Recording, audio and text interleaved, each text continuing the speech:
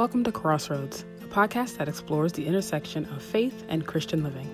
Crossroads is part of the media ministry at Fifth Avenue Presbyterian Church in New York City. Get to know us by visiting us online at fapc.org.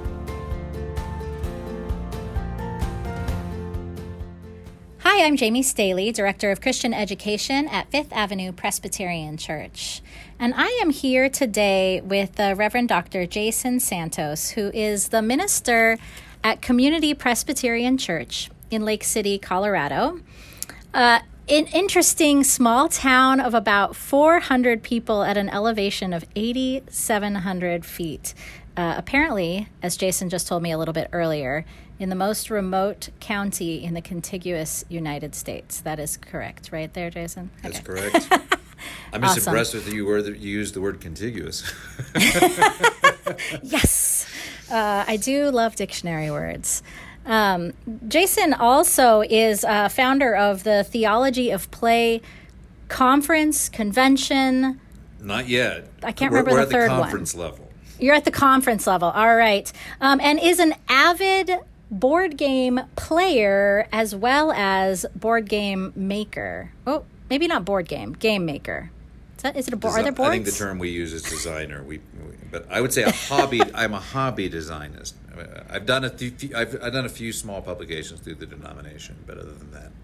You know, I got to know Jason a couple of years ago when he was at the national office, and I know as he just mentioned, he's done a few things through PCUSA, designing games. And today, I just want to talk a little bit about the theology of play. I feel like over the last year and a half, we haven't been very playful in our lives. So it's been a lot of downers, a lot of things going on in the world and in our lives. And I just want to spend this fall talking about some fun things. So we're going to start off with play and then continue on in the next few months talking about some other fun things. So, Jason, my first question for you is, what is the theology of play? I hadn't heard that before I met you. Yeah. So can you tell us a little bit about that? Before I say that, I do want to say that you mentioned that over the last year and a half through COVID time that there hasn't been much play, and I would actually say that that's for non-gamers.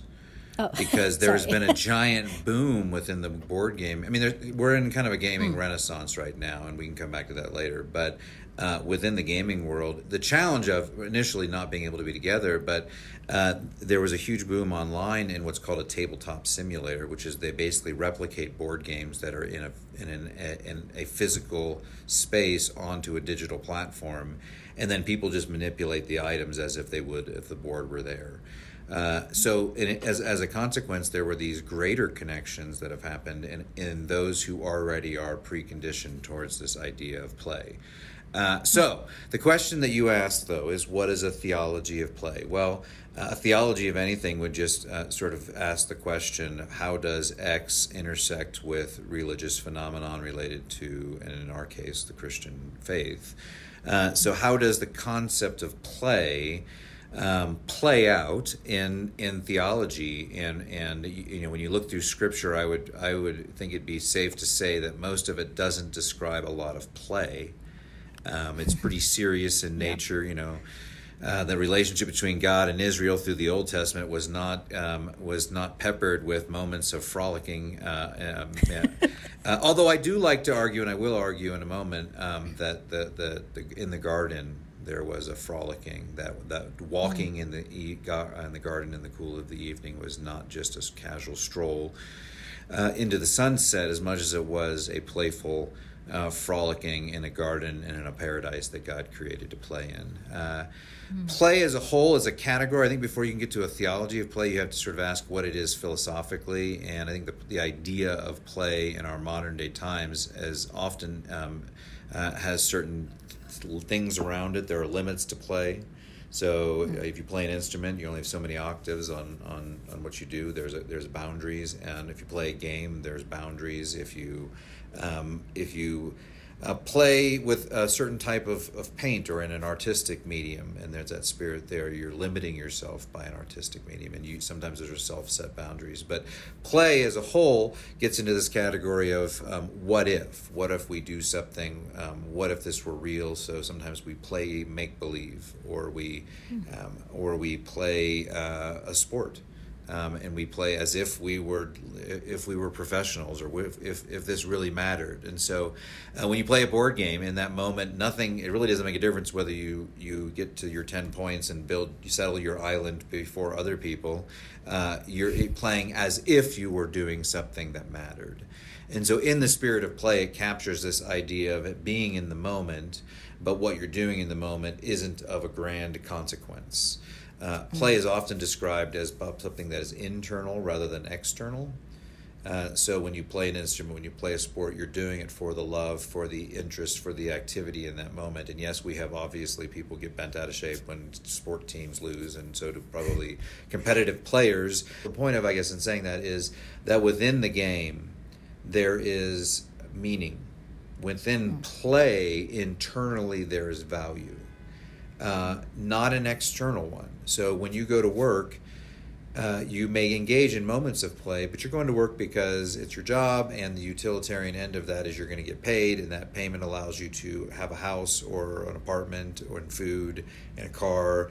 And so you're doing the thing you're doing with an external goal that hinges on, that the whole thing is hinged on. Because if you weren't being paid, then you might still do some of those things in a volunteer capacity, but it wouldn't look the same. And the same thing is true for play. You're not playing a game because down the road it's going to matter. What happens in a game, if I were to play one right now, by the time, even if I lost and I was mad at it, in a couple hours, you're beyond that point, and you're like, okay, it doesn't really matter. But in the moment it does. So there's an internal value. Now, let me put this in a biblical sense, just to sort of put it, since I know this is for the Christian educator context, or the Christian church context. Mary and Martha are often, are you Mary or you Martha? And I think it's a horrible false dichotomy. But in that example, I'll use it anyway, since everyone else does. Martha had a goal. We got to get something done. We want the house to be good. We want the house to be perfect. We need to care for this master who's here. Mary wants to sit with Jesus and just dwell. So you could say Mary embraced a spirit of play in designing or desiring to sit down with Jesus and just be present. Now, it doesn't tap quite fully into that sense of playfulness, but in the sense of the value was in the pausing, the stopping, and there wasn't like, hey, if I sit and do this later, that next week I'll accomplish this, or at the end of the day I'll have done other than then I'm in that present moment. And I think that we can put that in terms of even in worship. How much of our worship is about the internal generativity of what happens when we gather together as followers of Christ, and we proclaim God's glory together, and we confess what we believe together, and we're encouraged together. I've been in churches where they down to the second, they're like, okay, you have 2 minutes and 42 seconds to read this passage, and we know that's all long it's going to take because we tested it 3 times, and that's the average. So you need to fit it into that time frame, and we don't want you to, because at the end of it, making sure they hit their cues and making sure the sound is good and the lights are great, and yes, I appreciate professional worship, but at the same time, that's a performative external value that they're seeking to accomplish, rather than saying, who cares if the lights are perfect? It doesn't make a difference. We're here to worship. We're here to gather. We're here to be the church. And that's internal. And I think that taps into a dynamic of play. I don't think it actually is the playful spirit. So all this to say, those are facets of play. Now, how does that relate? And I'm sort of setting up the stage. I think to understand the theology of play is not something that has been teased out too much in the church. There are a few resources that really tap into it. Jürgen Moltmann wrote something called A Theology of Play, and it's like $400 on Amazon, or I mean, on any booksellers. But a theology of joy, which is this condensed version or the essence of what's in the theology of play, is actually much more accessible. It's very thin. But in the theology of joy, Moltmann hits the nail on the head, and that says basically we were created to be creatures of joy. And so, and all of my Sabbath research for Taizé and other things that I've done, I've spent a lot of time in the doctrine of creation. So I started pondering this, and I thought, okay, if we're created to have this sense of joy, that would have been instilled in us in our pre-fallen state, using still Orthodox theology, and whether that you think those are actual people or metaphors for people, I don't really care.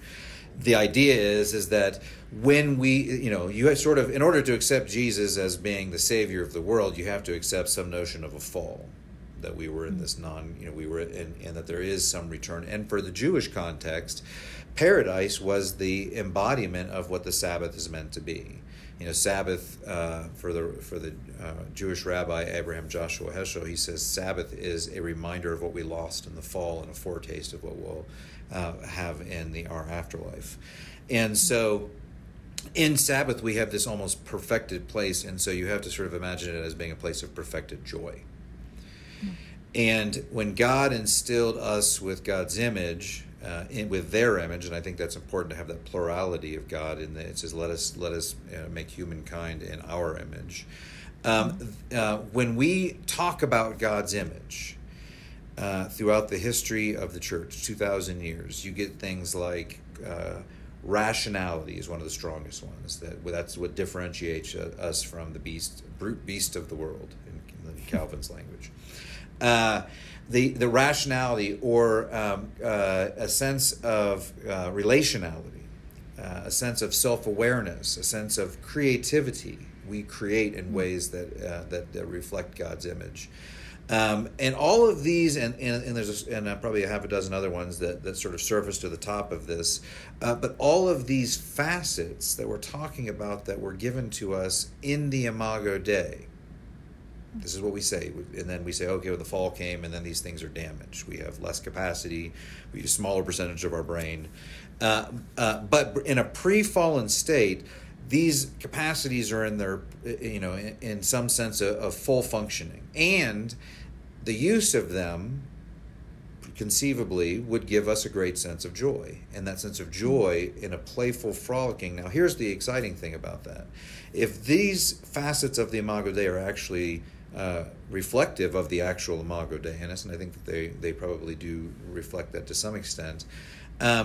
When you think of what happens, and for me, I'm a board gamer, so when I sit down to do some board games, I am using creativity, I'm using rationality, I'm using logic, I'm using self-awareness and how I relate with others, I'm engaging in a unique relationality. I'm expressing tremendous creativity and innovation and trying to strategically mix things up to engage in this. And all of these facets that we have historically described as being part of the Imago Dei are brought to life in an act of play. I don't think every act of play, I mean, you play an instrument, I think there's all sorts of those things that tap into that, and capacities that tap into that. And, and playing a sport, you probably did drift off, but again, there are multiple ways we define play within the larger category of sociology or philosophy. But in terms of the Imago Dei, now here's the thing. So if all of those parts of the Imago Dei are enlightened and enlivened as you're playing a board game, how many are enlivened and enlightened when we're in worship?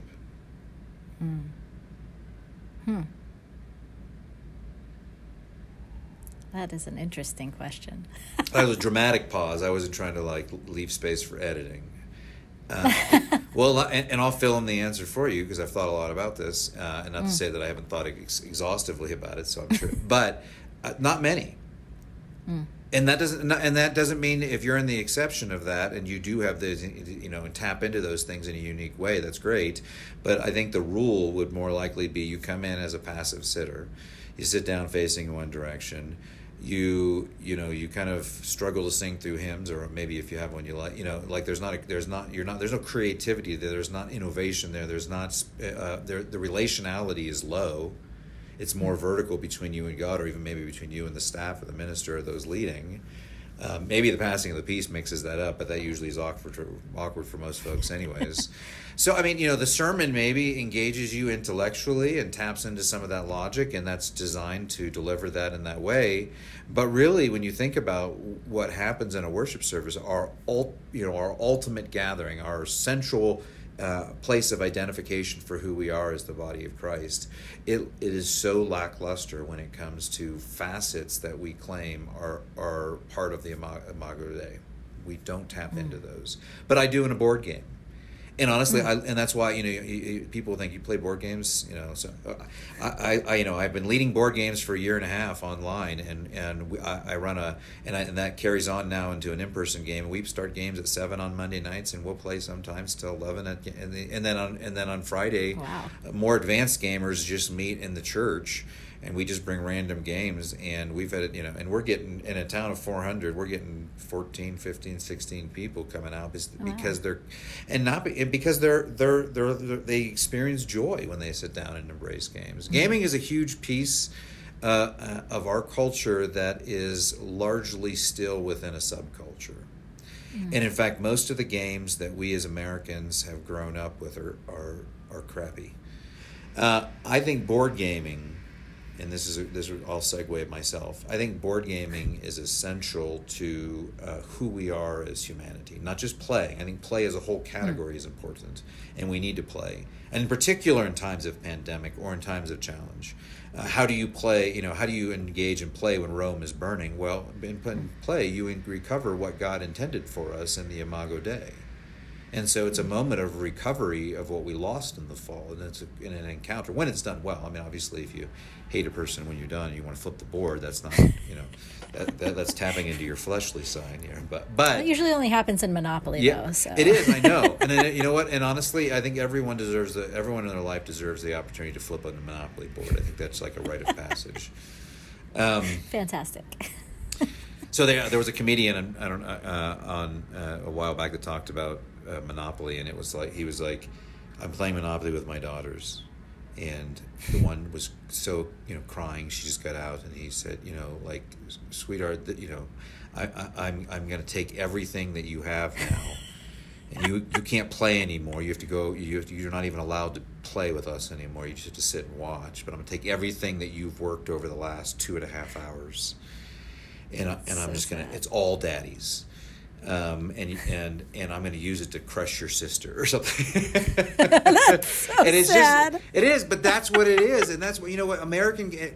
Those in the gaming world, where they say it's kind of Ameritrash, and that really refers to probably games that have come out over the last 50 years prior to modern board gaming in the U.S. is been phenomenal. But prior to sort of party games, Pictionary and group games and Boulder Dash and Taboo, those are all a whole separate category that are wonderful in their own right, but are very different in gaming experience than sitting down with 4 other friends. Yeah. But segueing into that is that I think that we need gaming in the church. I think that the recovery of the spirit of play that's in the Imago Dei is necessary. I think churches should have game nights. I think there should be a game library. So when I came here, I took my close to 500 game library, and I was to the point where I had too many games, and I was like, I shouldn't really have more than one. I was going to say 500 seems like a lot. Yeah, but I bet you have more than 500 books. Maybe. Yeah, there you go. See, you can't see on the podcast, but the sheepish look that Jamie just gave me. But here's the thing. I wanted to raise I have a son who's 20 and a son who's 9, and I got really heavily into gaming when my older son was like 3 or 4. Or started to get into gaming when my son was 3 or 4, and as it grew, he played games. But my youngest son, I determined to make an experiment. And since he was able to roll dice, I had him in his hand. And I have exposed him intentionally to all sorts of different mechanics and types of games. And he's 9, and he plays, and this isn't that he's a genius or anything, but he plays games that are for 15, 16-year-olds, not because he's a genius, but because he's played games his whole life and he understands how games work. But every single time he sits down to a new game, he has a new set of rules, he has a new objective, he has new ways of engaging with the people across the table from him, he has new things to manipulate or to have to figure out how they fit together in the best way or the most strategic way to do it quickly and on the fly. And that activity is wonderful anytime you engage in a game. But when you have a library of games that you can tap into, and every single time you sit down to a new game, your mind has to sort of wrap itself around this new concept. That's problem solving. It's innovative thinking. It's synapses in your brain connecting all over the place because you're trying to figure out how to solve a puzzle, a puzzle that you've never done. And sometimes they're spatial, sometimes they're logical, sometimes they're deductive, sometimes they're word games, sometimes they're drawing game. You're connecting all sorts of ways that there are a bunch of mechanics that you can use to do these things. But when you think about the benefits that they have for a child growing up, always engaging in new thought, new activity, they're learning at a very young age to think, which is what we as a culture have not taught our children to do. It's too passive. It's too screen oriented. It's too just sort of osmosis. Just receive whatever is giving to you. And I would say the other end of the spectrum too. One of my passions, and one of the things I hope to actually write this up in the next 3 years. All this theology of play stuff. But one of the things that in years to come, I actually would like to seek out a grant to explore the role of board gaming in adult living communities or adult retirement communities. And I think that if you took a cognitive test, an intellectual and emotional and relational test of a cohort of adults around the world in various adult living communities, and then they participated in a gaming group for 1 year, and they curated certain games that they were playing in to stimulate different parts of their brain, I guarantee you after a year that they're not only going to have greater intellectual stimulation and test higher on their cognitive tests, they're also going to test higher on their emotional and relational tests because they have been in relationship with people for the last year in real and meaningful and joyful ways. And so all that's to say, just to bring this to sort of where I'm headed with this, is on the spectrums of that are both great because the older folks need it because their brains are deteriorating, and if they don't use them, it just ends up atrophying. I remember an article many, many moons ago about a convent of sisters who just when they died, they did autopsies on their brains, and apparently their brains were just like, gray matter was off the charts for their age. And they asked one of those still in the community, like, what was happening? Why was this occurring? And the short of it is every year they tried to do a new thing, learn a new hobby, learn a new task, and so they were constantly wrapping their head around something new. Older people, younger people need this development, and in the middle we do too, because we are in the middle are often working, and we're the ones who are sort of trying to keep the society functioning. We're not in retirement, and we're not in formation in terms of education anymore. So we're the middle of society. We need those moments where we have respite from I say midlife is hard because you get up in the morning and you go until 10 at night and then you're exhausted and you just want to have a beer and watch a show on Netflix or something. But I think that board games provide us real engagement and joy and stimulation in a way that sitting in front of a TV doesn't. Yeah. Absolutely. And obviously reading is different. I mean, that's a great unwinding. I'm not doubting that or saying that games are the ultimate. All that's to say is each generation's, there's all sorts of benefits, and if you go into them physically, emotionally, and I would say even spiritually in the sense of tapping into that sense of play. But what I want to say in this is this. Gaming is also, or board gaming in particular, is one of the few aspects in our culture where we truly have an intergeneration or really have an expression of intergenerational intersection. And what I mean by that is, in my other part of my world of life, I participate in the intergenerational Christian formation conversation, and when those two worlds in my own head have collided, what I discovered, and really it was sitting down playing a game called Dinosaur Tea Party, which is a better version of Guess Who, if you will. I mean, it's a lot better version of it. It's actually fun. But I was playing it. At the time, I think my 7-year-old son was playing it. My mom, who was 71, and my teenager, who was at the time maybe 17 or something like that. But we're all playing this game, and it was like 45 or something like that. But we're all playing this game, all different ages, and no one had any real advantage over the other. We're naming characteristics, and we want to know. We're trying to deduce whether the dinosaur has teeth or no teeth, or is holding a teacup or eating cake or whatever it is. We're asking these deductive questions, and it dawned on me that my 7-year-old son had just as much opportunity to win the game as I did, and just as much power to win the game as my mom did. So intergenerationality deals with the concepts of mutuality and reciprocity. It's inherent to the conversation that when we have intergenerational intersection, there's a sense of mutuality. We're both receiving and engaging in faith formation in some way. We're mutually beneficial, or mutually not beneficial even would be fine. But there's a mutuality and reciprocity. There's still give and take. It doesn't have to be equity perfectly, but there's a give and take happening. And I think in a game where a 7-year-old can beat a 45-year-old or a 70-year-old or a 17-year-old is empowering, not even in a sense of they need to be empowered, but in the sense of equal footing.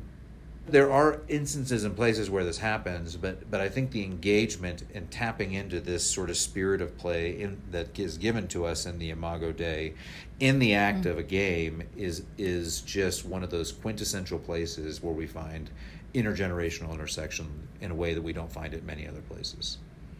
Why are games and this theology of play and this idea of the Imago Dei, why is this important to our church today?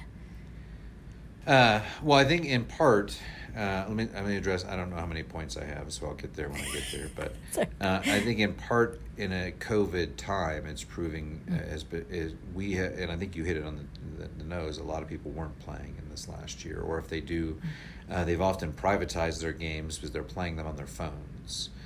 We spend a lot of time in the spirit of play kind of doing, and it looks like and there's all sorts of research done that actually it's good for your brain to some extent to play these small little challenges and throughout the day and revisit them. But in general, the act of playing together is something that in a COVID era we have done less of, unless we were already conditioned towards that or had already sort of in that in the industry.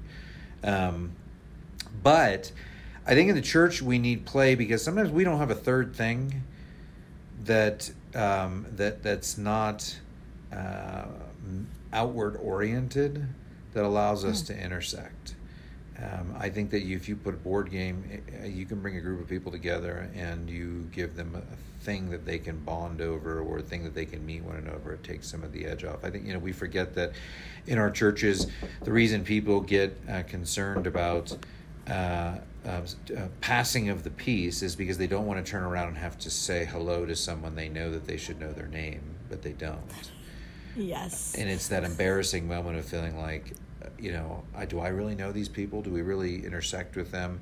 And the challenge too is that the only other medium we have really to get to know people in church often is having them over for dinner. And then it's just a lot of small chit-chat. And even then, it's forced conversation, chit-chat. And if you're an extrovert and that's your thing, that's fine. But for introverts in particular, it can be overwhelming. So my question for you as we kind of wind down, people who are listening to this may or may not play board games already, may or may not have ways to do intergenerational things, with groups out at the moment because of COVID. But how would you encourage people to spark this play aspect in their own lives? I'm going to have to default to board games. Here's the thing: is I think we can do things more intentionally. I think if you understand play as sort of tapping into those facets of the Imago Dei, and I think you play an instrument and you get lost in it. I think you can have that spirit of play of it's just music, and you're just I think in sports too. I think Michael Jordan was playing.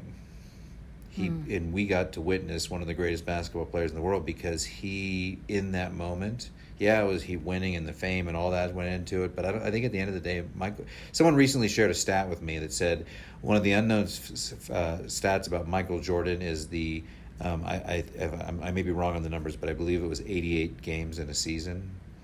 And I guess of all of even the current basketball players that since Michael Jordan's time, they said how many seasons they played in their professional careers where they played all 88 games. Wow. And Michael Jordan has the highest by like far. He's like 8 or 9 seasons. He never missed a game. Wow. And he didn't miss a game because he because he would make more money if he was at them. Maybe he would. Maybe he gets paid by contract probably. But, but my point in saying that is, when he went to play, he embraced a spirit of play. It was in the boundaries of a court with the rules of the game. He had mastered this skill, and when he played, and it was a beautiful thing to witness and watch because it was magic happening. But that's the spirit of play. And so I think when we do things well, when we engage, regardless of whether it's a board game or having coffee with a friend, or I think there's a spirit of play can be there because you're not thinking about what is down the road or what do I have to do after, or is this meeting going to accomplish something, and working with the church and getting something, just being with someone in that moment and embracing that spirit of that internal value taps into that spirit of play. But I do think I think churches, I've worked with many churches to start board games, libraries and nights. If you want more on the spirit of play, it's I don't remember the name. I think it's called Engaging the Generations. The second Intergenerate book I think it's called Engaging the Generations, edited by Corey Seibel. I have a couple chapters in that. In the first one, the chapter 1 deals with Sabbath and sort of intergenerationality as a new ecclesiology, and one that embraces, intergenerational formation. And that expression then leads itself to, I don't know, it's in the teens. There's another chapter in there that deals with playing, and games in particular. And it doesn't go into the full theology of play that I just shared here, but it goes into why board games are important for Christian formation and intergenerational Christian formation in particular, some of the benefits that come from that. And at the end of that, I list, I don't know, maybe 20 or so games in various age categories that I think that are great introductory games that engage both adults and youth and children in play, if they're in the brackets and the age brackets that they're listed in. Some of them are higher and some of them are younger. But if you wanted more on the theology of play, I would encourage the Engaging the Generations book in that chapter, and it has the information in it. Awesome. Well, thank you so much for joining me today, Jason. I hope that this fall, the topics that we talk about, play. Next month, we're going to be looking at the Marvel Universe and where we find God there.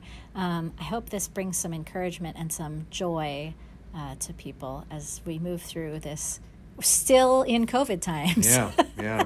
So, and thank you everybody for joining us today. And I hope you'll join us next month as well. Thanks. Thank you for listening to Crossroads. Managing Editor, Jamie Staley, and editors, Vashina Brisbane, Kelly Picayo, and Emily Dombrow.